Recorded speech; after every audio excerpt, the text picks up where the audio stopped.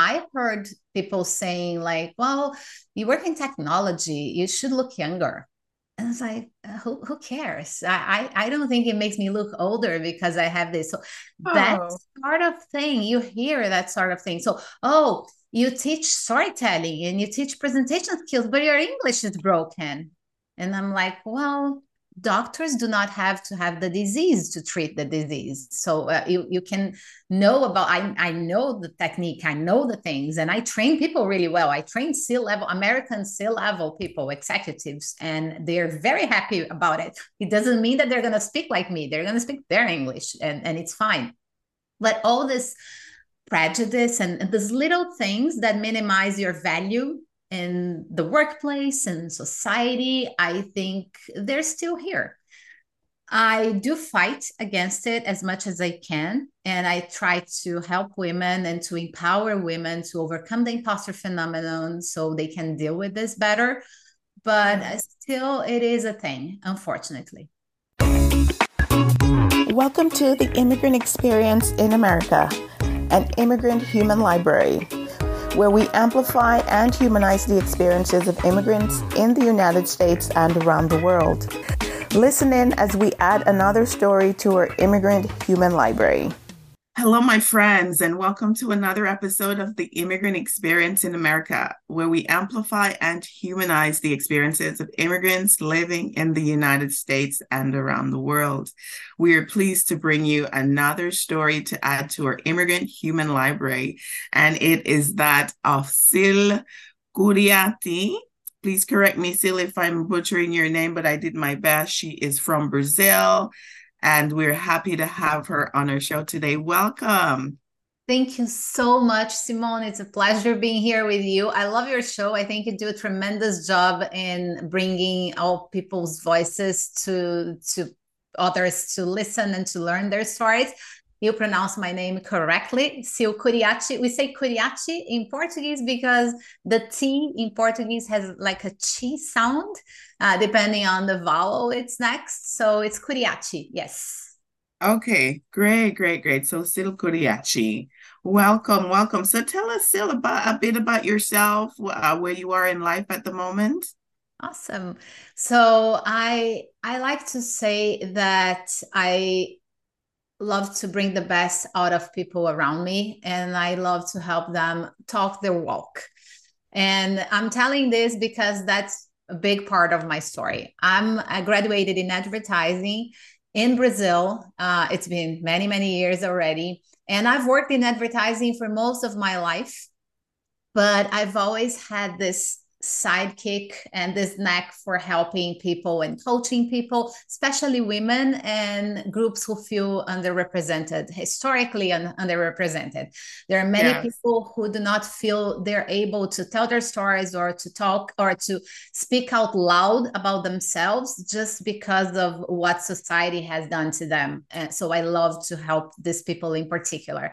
I was working in advertising, and then I've moved to Miami. I've lived in Miami for 4 years. I learned Spanish. This was amazing, an amazing experience for me.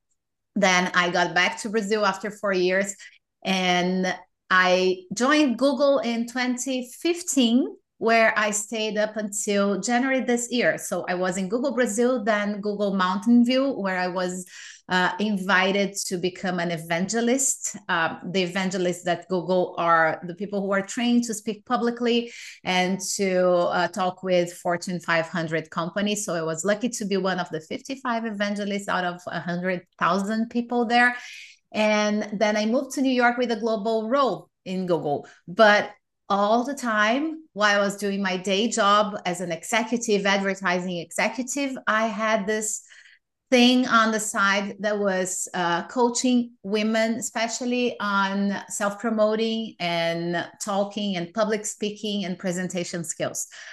So this year, I decided that, well, last year actually, I opened my own company, Story. And this year, I decided that's what I should do for a living. I should quit my corporate life and the Yeah. comfort of having a health insurance and a salary every month to become an entrepreneur in the US. I'm living in New Jersey now. I came to New York Okay.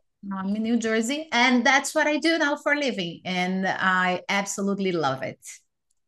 Awesome. That's so cool of your time with Google. I'm looking forward to hearing more about that journey. So Yeah. interesting. So give us a taste for what life is like in Brazil. I tell you, with a previous place that I worked with, I had it on my list and I wanted to get posted to Brazil. Didn't actually work out, but it's on my list. Carnaval and all the vibrancy of that country. So give us for a sense for what you did when you were growing up, fun things you did, what is the culture like, why should we go to Brazil? Well, Brazil, you're absolutely correct, Simone. Brazil is a very vibrant country, and I do miss this vibrancy. It's obviously things have changed a lot, and politics are not as great as it should in Brazil. So there are many things that's been happening throughout the years that I don't feel safe there anymore. That's one of the reasons why I came to the US. But setting this aside, I can tell you that I'm passionate about the multicultural and the variety of possibilities in Brazil. Brazil is home for many different countries outside their place, their land. And it actually hosts the largest colony of Portugal, Spain, Italy, Lebanon, Japan. So it's very, very multiracial and multicultural. Plus, there are lots of Africans there too. And you can imagine how this mix looks beautiful. So people who are mixed are just incredibly beautiful. They have all these different traces and traits in them. It's just wonderful. They have all these different backgrounds. So there is a lot of there is strong connection with food and different foods, and there is strong connection with music. So samba comes from there, right? So samba with the percussion and all the the beat is just very. I would say it's probably the thing that makes me want to dance every time that I listen to. It makes you want to move. It's just incredible. Hence, Carnival being such a popular party. I was born in Carnival, by the way, so all my birthday parties throughout my life were celebrating Carnival. They were like people were in costumes, and there were the drums and escolas de samba, as we say, the samba schools that play in the parades. So this is beautiful. And food, as I said, food is something that's also very special in Brazil. You can eat the best food of different cultures in their neighborhoods, and you're going to be amazed. This and also Brazil is a very large country, so you do have different climates and different landscapes. So you have the mountains, and you have the beach, and you have very hot and like very warm water and hot weather up on the northeast, and humid on the northwest, and then south is cool. Sometimes it's snow now in Brazil. It didn't used to snow. With the climate change, now it's been snowing. But we are very blessed with nature as well there. And I think it's worth a visit and worth it a tour like around the different parts of Brazil, because you will notice like different accents, different it's just very magical to see the different people, and it's just beautiful. Oh, I can imagine. I can imagine. I've heard people say that it has the largest people of African descent outside of the continent, right? There you go. Yes, yes, for sure, for sure. I wouldn't say I wouldn't know about Africa in general, but I know that certain countries, yes, for sure. Yes. Oh, that's on my list. Yeah, maybe we can plan a tour or something or work something Together. out. So many ideas as it concerns immigrants living abroad and possibilities of what we could do together. So we will touch on that at another time. Daughter and I watched Rio, and just the colors and all of the activity that was going on in that movie. She really loved it. So I'm sure she did. It's beautiful. Yeah. how far is it, like when you take a flight from the US, like depending on if you're in the Northeast or in the South, like from Miami, like how long is it? Well, if you're from Miami going to Sao Paulo or Rio, it's going to be a little under 8 hours, probably 7:30. And from New York, from where I am, it's about 10 hours. Okay. And there are direct flights straight to the There south, yeah? are, yes, there are straight flights to Sao Paulo and to Rio as well, the biggest airports in Brazil. Very good. Very good. Yeah, All right. We will continue to talk about how we're going to work out this trip for my family and I, and I love others that. who want to come along. Happy to help. Yeah, so it sounds like I think I read your bio a little bit, and then from what you were saying, that you came to the US for a brief moment, and then Google happened, and then you went back. So, like what was it like for you when you first moved the first time, like adjusting? Did you have English already? Where did you go? How was that experience? This is a funny. It was a funny experience because I came to the U.S. for the first time in 1999. I was working in advertising in Brazil, and my boyfriend then had an offer, a job offer. He was Brazilian too, and he had a job offer in Miami, and he invited to come with him to live with him. So it was a big move for me. Like I was coming out of my parents' house, and because in Brazil we live with our parents throughout college and everything. That's a different thing culturally from many.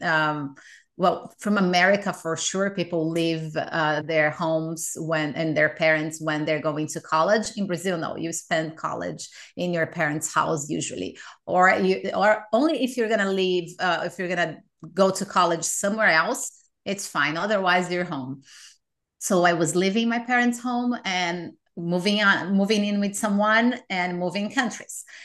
And I came to the US with English, but very broken English, I would say, because it was English from school, right? So I used to take some classes, extra classes, so I could understand basically everything, but sometimes I was feeling like I would feel ashamed of speaking, and I was more shy and all that.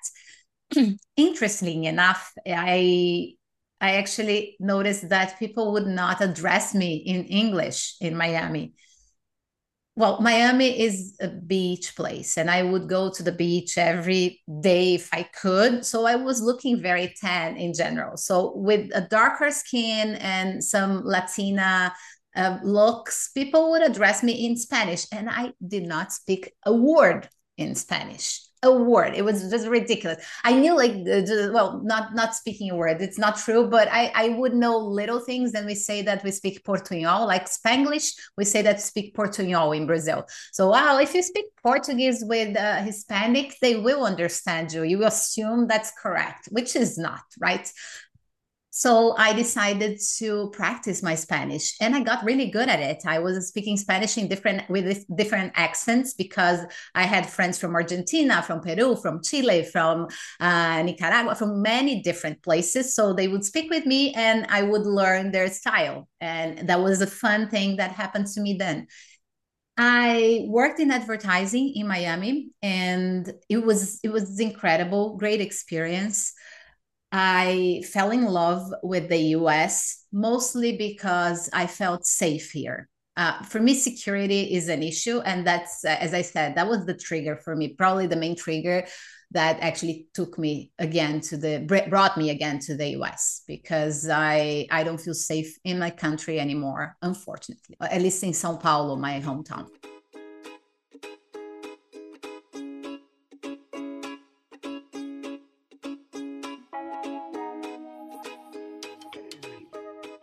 Yeah. So I stayed there for 4 years. It was amazing. Then we broke up, and I went back to Brazil.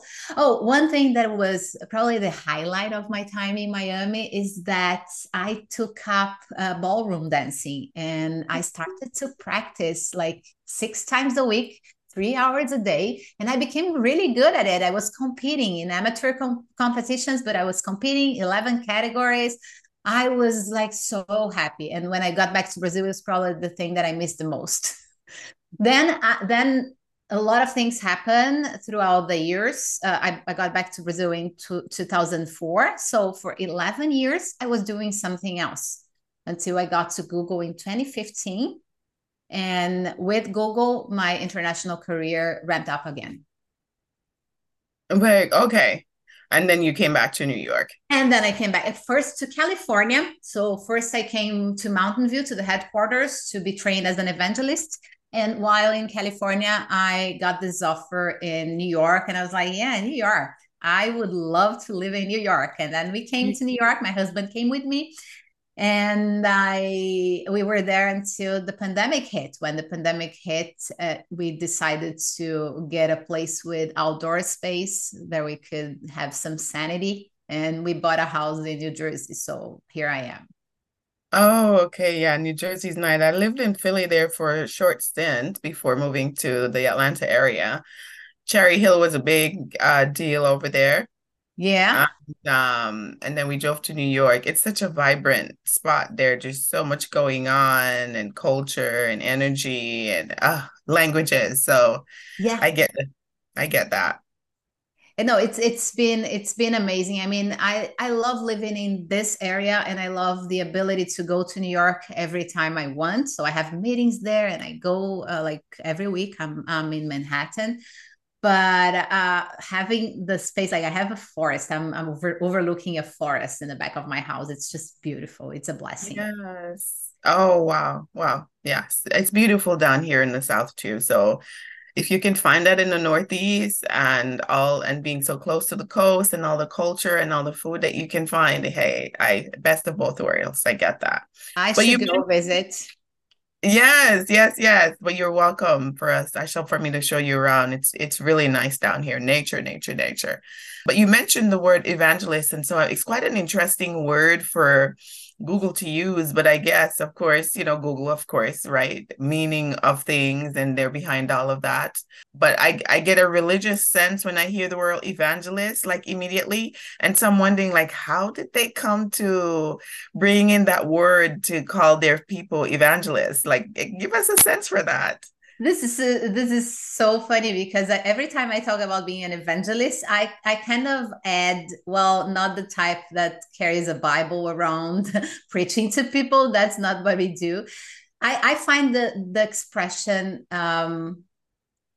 odd too, but it's something that in the advertising industry is fairly common when we talk about people who actually present things and people who actually talk about different types of businesses where they can add value from different sorts of areas, not in particular selling anything. It's not that I'm selling a product to you. I'm talking business. I'm evangelizing you into the concept of transformation, for example. So it goes very well with the idea of business transformation, digitization of businesses, and all that. It's the sort of context that it applies.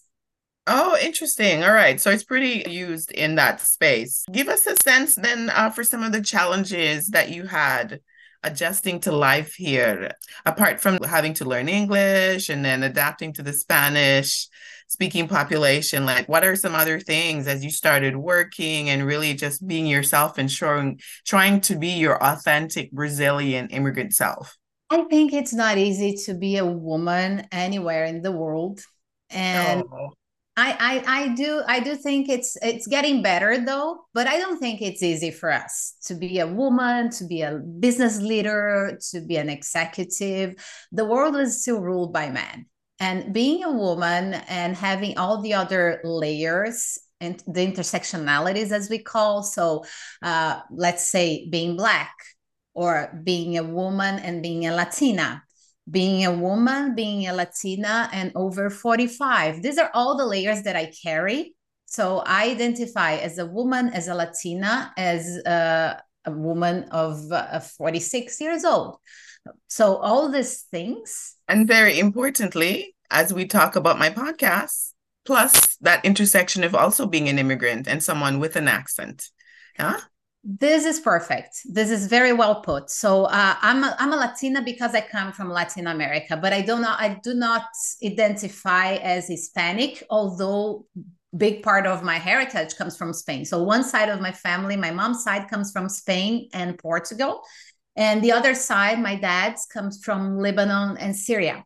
So I do have the Arabic. So also the Arabic components that I do have a tattoo here is not welcome everywhere in the US. So having the Arabic thing, having the accent, being a Latina, speaking broken English, because although I'm here and I speak English every day, sometimes I miss words, I mispronounce words, and this still happens. And I made peace with it.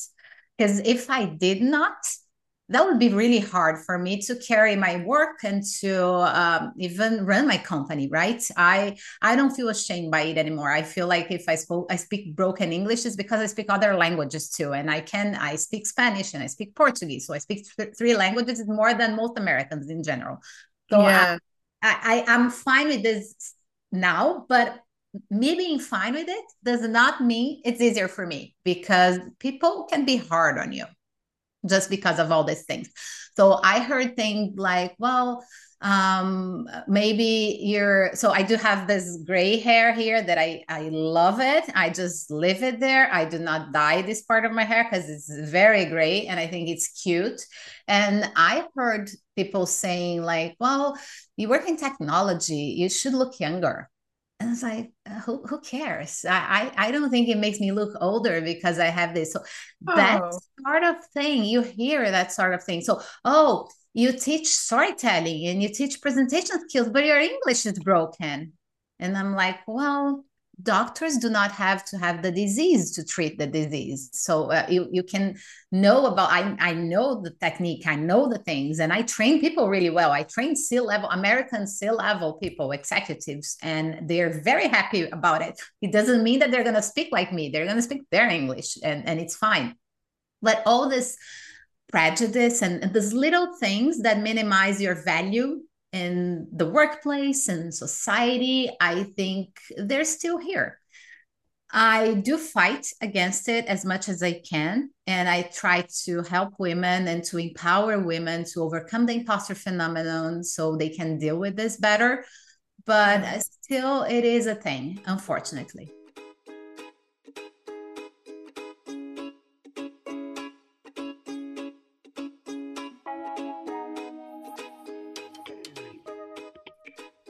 Unfortunately. But the interesting thing is there's such a bias towards English too, because the world, I haven't really done the research, but I would almost venture to say that I don't necessarily think that the majority of the globe is English speaking, because we have so many different languages. We have Spanish, the Romance languages, as they like to say, English, Spanish, and French. And then you have so many other native tongues of people from so many different places. So it's so interesting that you're basically being told, like, if you don't speak English, that you can't have this profession. There's plenty of people who will be happy to tell their stories in Portuguese, in Spanish. There's so many audiences that you can speak to. You don't have to always use English. So it's so interesting in this immigrant experience, what you find, like some of the biases that come out when you deal with English speakers and people here in the US. It's just amazing to me sometimes. Very well put, Simone. I mean, most of my clientele does not come from the US. They are immigrants here, or they are in different countries working with the US, with an American company, or working with American teams for some reason. And I do help them bridge the gap, because there is a cultural gap also in the style, the way you self-promote. As Latinas, for example, we come from a more communal culture. We are more collective. And we talk about we, and we use a lot of the we pronoun and us and ours, as opposed to Americans who are very individualistic. And in the spectrum between collectivist cultures and individualistic cultures, the US is on the top of the individualistic culture, which means that it does not mean that the Americans do not value teamwork or anything like that. It means that Americans value the authentic self-promotion. For them is when you talk about me. I'm talking about me. I did this. I led that. I'm the owner of whatever. So I do things. And if you self-promote like that in an American company, your chances of being promoted and getting a salary raise and being more exposed, they increase. as opposed to Latinas, especially women, Latinas in general. We are perceived as angry, as too aggressive. And on the collectivist side, we talk about we a lot. So, oh, my team did this and that. And an American would ask me, okay, but what was your role in this thing? Oh, I helped them. No, you led them. You are the leader. You have to learn that sort of thing. So I help to go back to your question. I help people to bridge this gap and to make these connections, and also feel more confident about broken English or about their own language and how they can self-promote in their own language and how they can use these two languages to uplift their abilities and possibilities in the company that they are, where they are. But I do have American clients too. And those are the ones who are more open-hearted and they have an open mind to understand that, well, different cultures are beautiful and they can bring so much on the table and they can help us so much. So they like to learn from me because they understand how to connect with different teammates as well. And in the end, it's a beautiful match, but it's not everyone. I mean, I'm not generalizing here because I hate that type of thing. And overall, I feel a very good reception from Americans in general, because obviously people who reach out to me, they want to learn from me and they are interested. But there is a big chunk of the market which still feels strange from learning from a different person, a person from a different culture, I would say. Yes, right. That whole multicultural perspective is so important, I think, as you deal with people, whether it's in leadership, being able to relate to people from different places, different experiences, different languages. It's such a powerful thing this whole idea of globalization, and as we can jump on a flight and be anywhere in the world in the same day.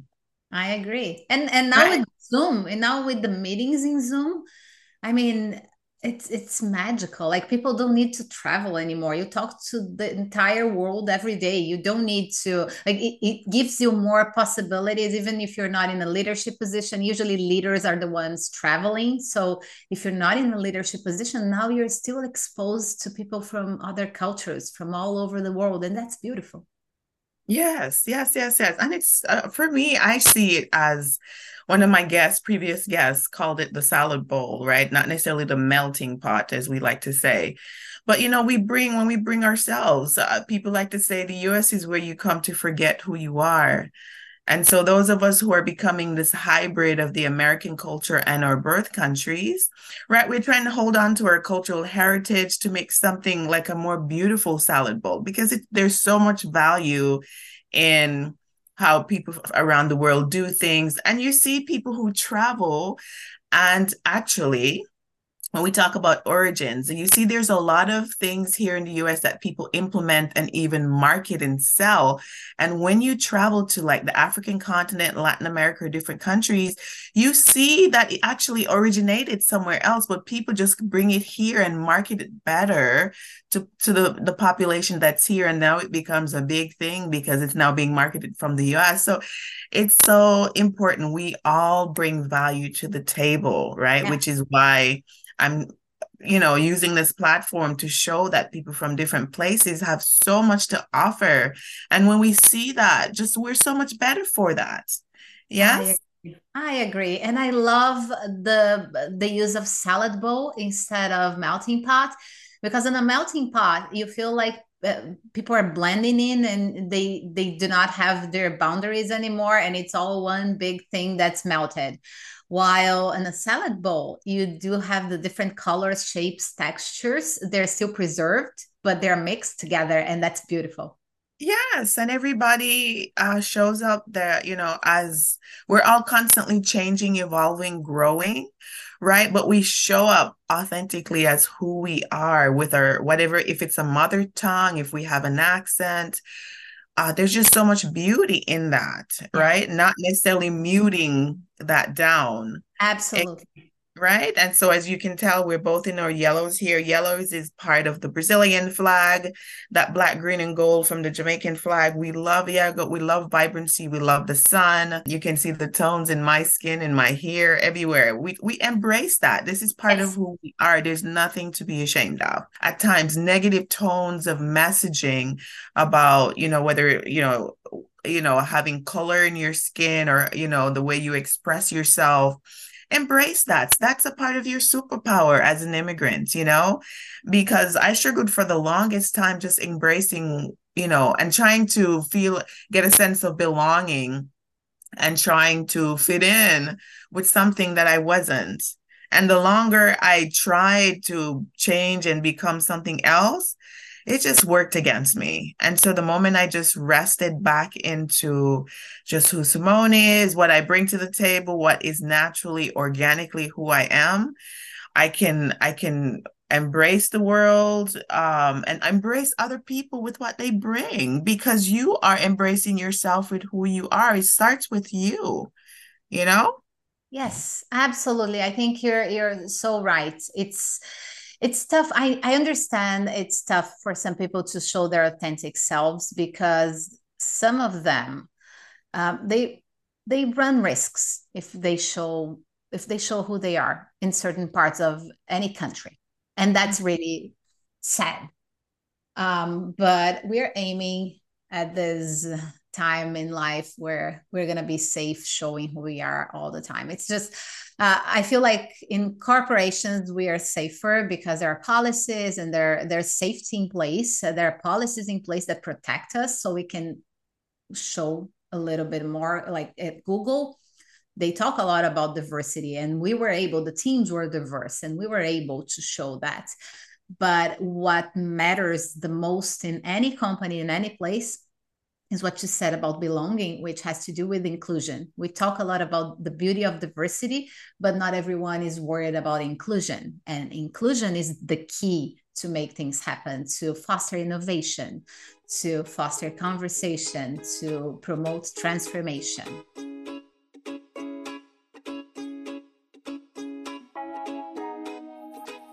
Powerful, powerful, powerful. We are a country here in the United States of immigrants from probably every country around the world. And I know the US government has gone to extents with creating the diversity visa, right? It's called the diversity visa, to basically open the door for people from countries that have very small populations here to diversify the country even more. So look at that, right? So I'm just embracing all of it. I love it, love it, love it. So still, I'm wondering, how do you manage, or, the pressures of being, I would probably not knowing deeply about your background, whether you would be considered a first generation immigrant. So how do you balance some of the pressures of what life is like in Brazil versus what life is like and who you're becoming? So have you really changed throughout the time you've been here? And how do you then relate to people back in your country who are saying, like, Silly's not the same person we know? Like, where's our Sil? It happens, right? And we don't even know why.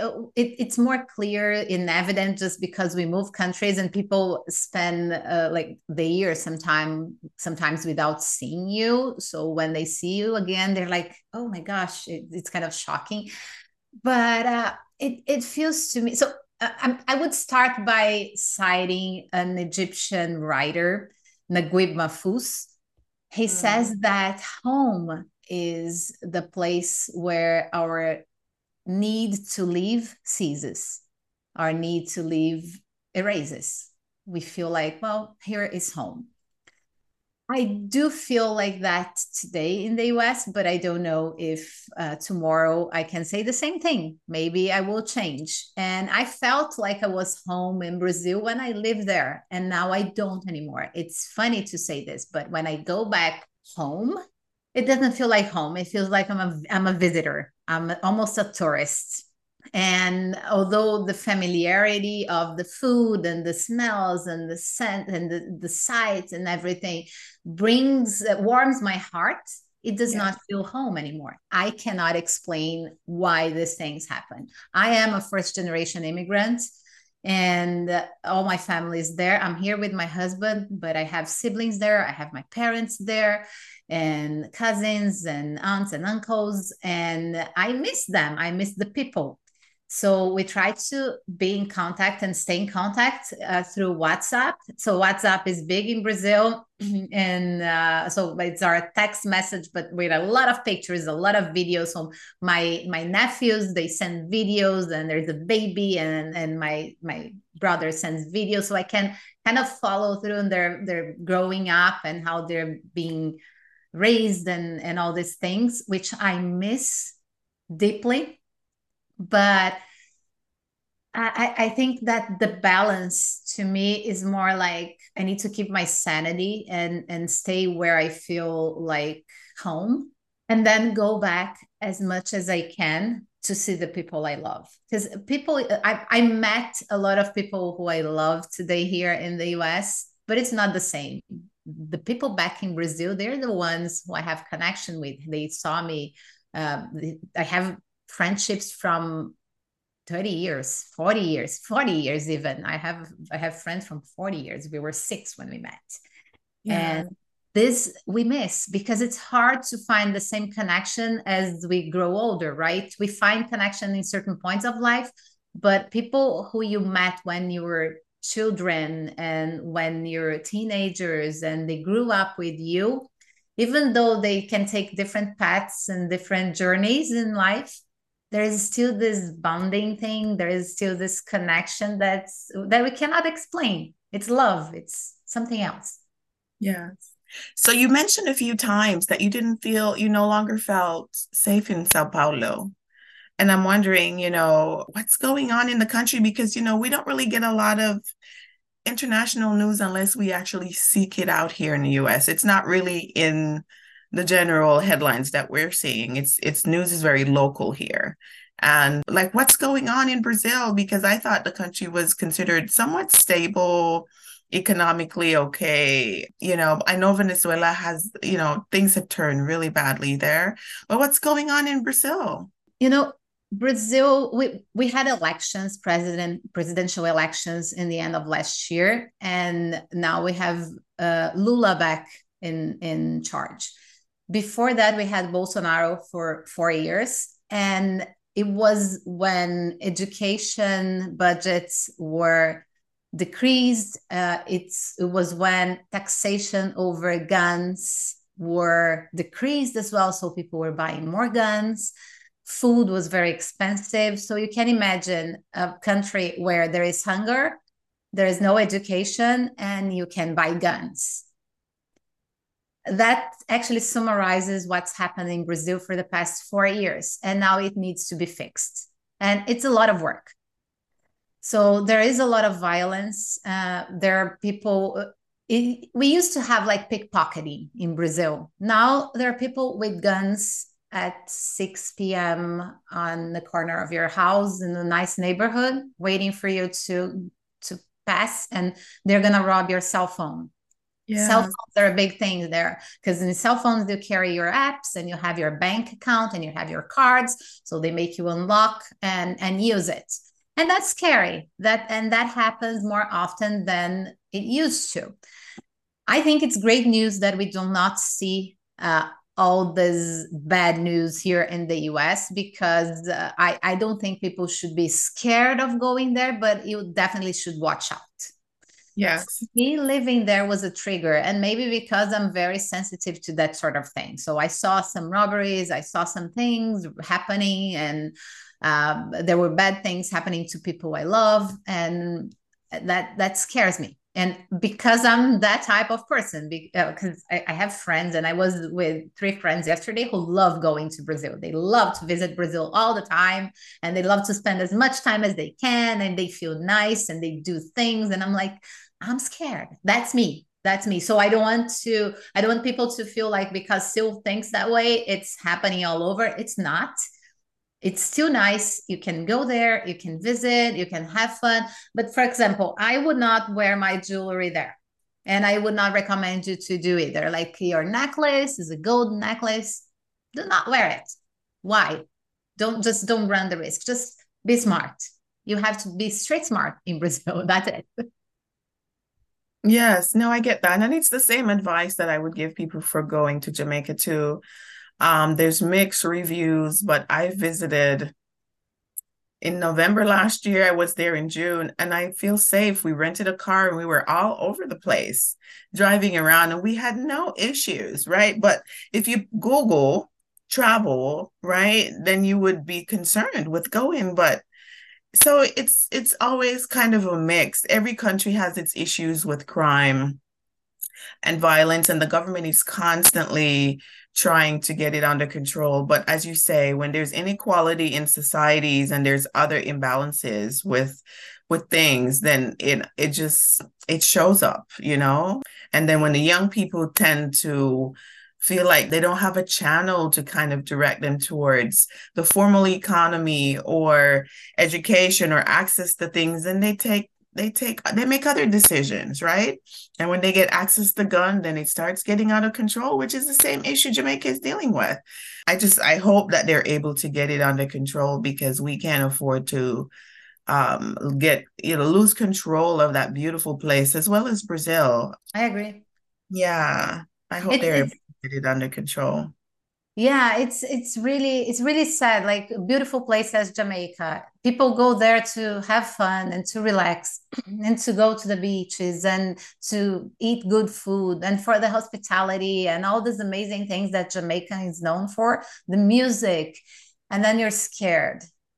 It should not happen, but as you pointed out, it's happening everywhere. All countries have it nowadays. So we see this happening in the US as well. And when I first lived here in 2000, it was not like that. It was much safer than it is today. Join us again next time for part 2 of this episode. Friends, as always, please subscribe, comment, and share if you enjoyed this interview. If you're passionate about telling immigrant stories, our team is looking for help. If you're willing to help with podcast production, social media, or Patreon management, please reach out to us. You can also donate on our Patreon if it's easier for you. All the links are in the description below. Thank you. We thank our listeners around the world, and we appreciate your continued support as we build our human library. Please remember to give us a 5-star review, subscribe, and share with your friends, family, and circle of influence.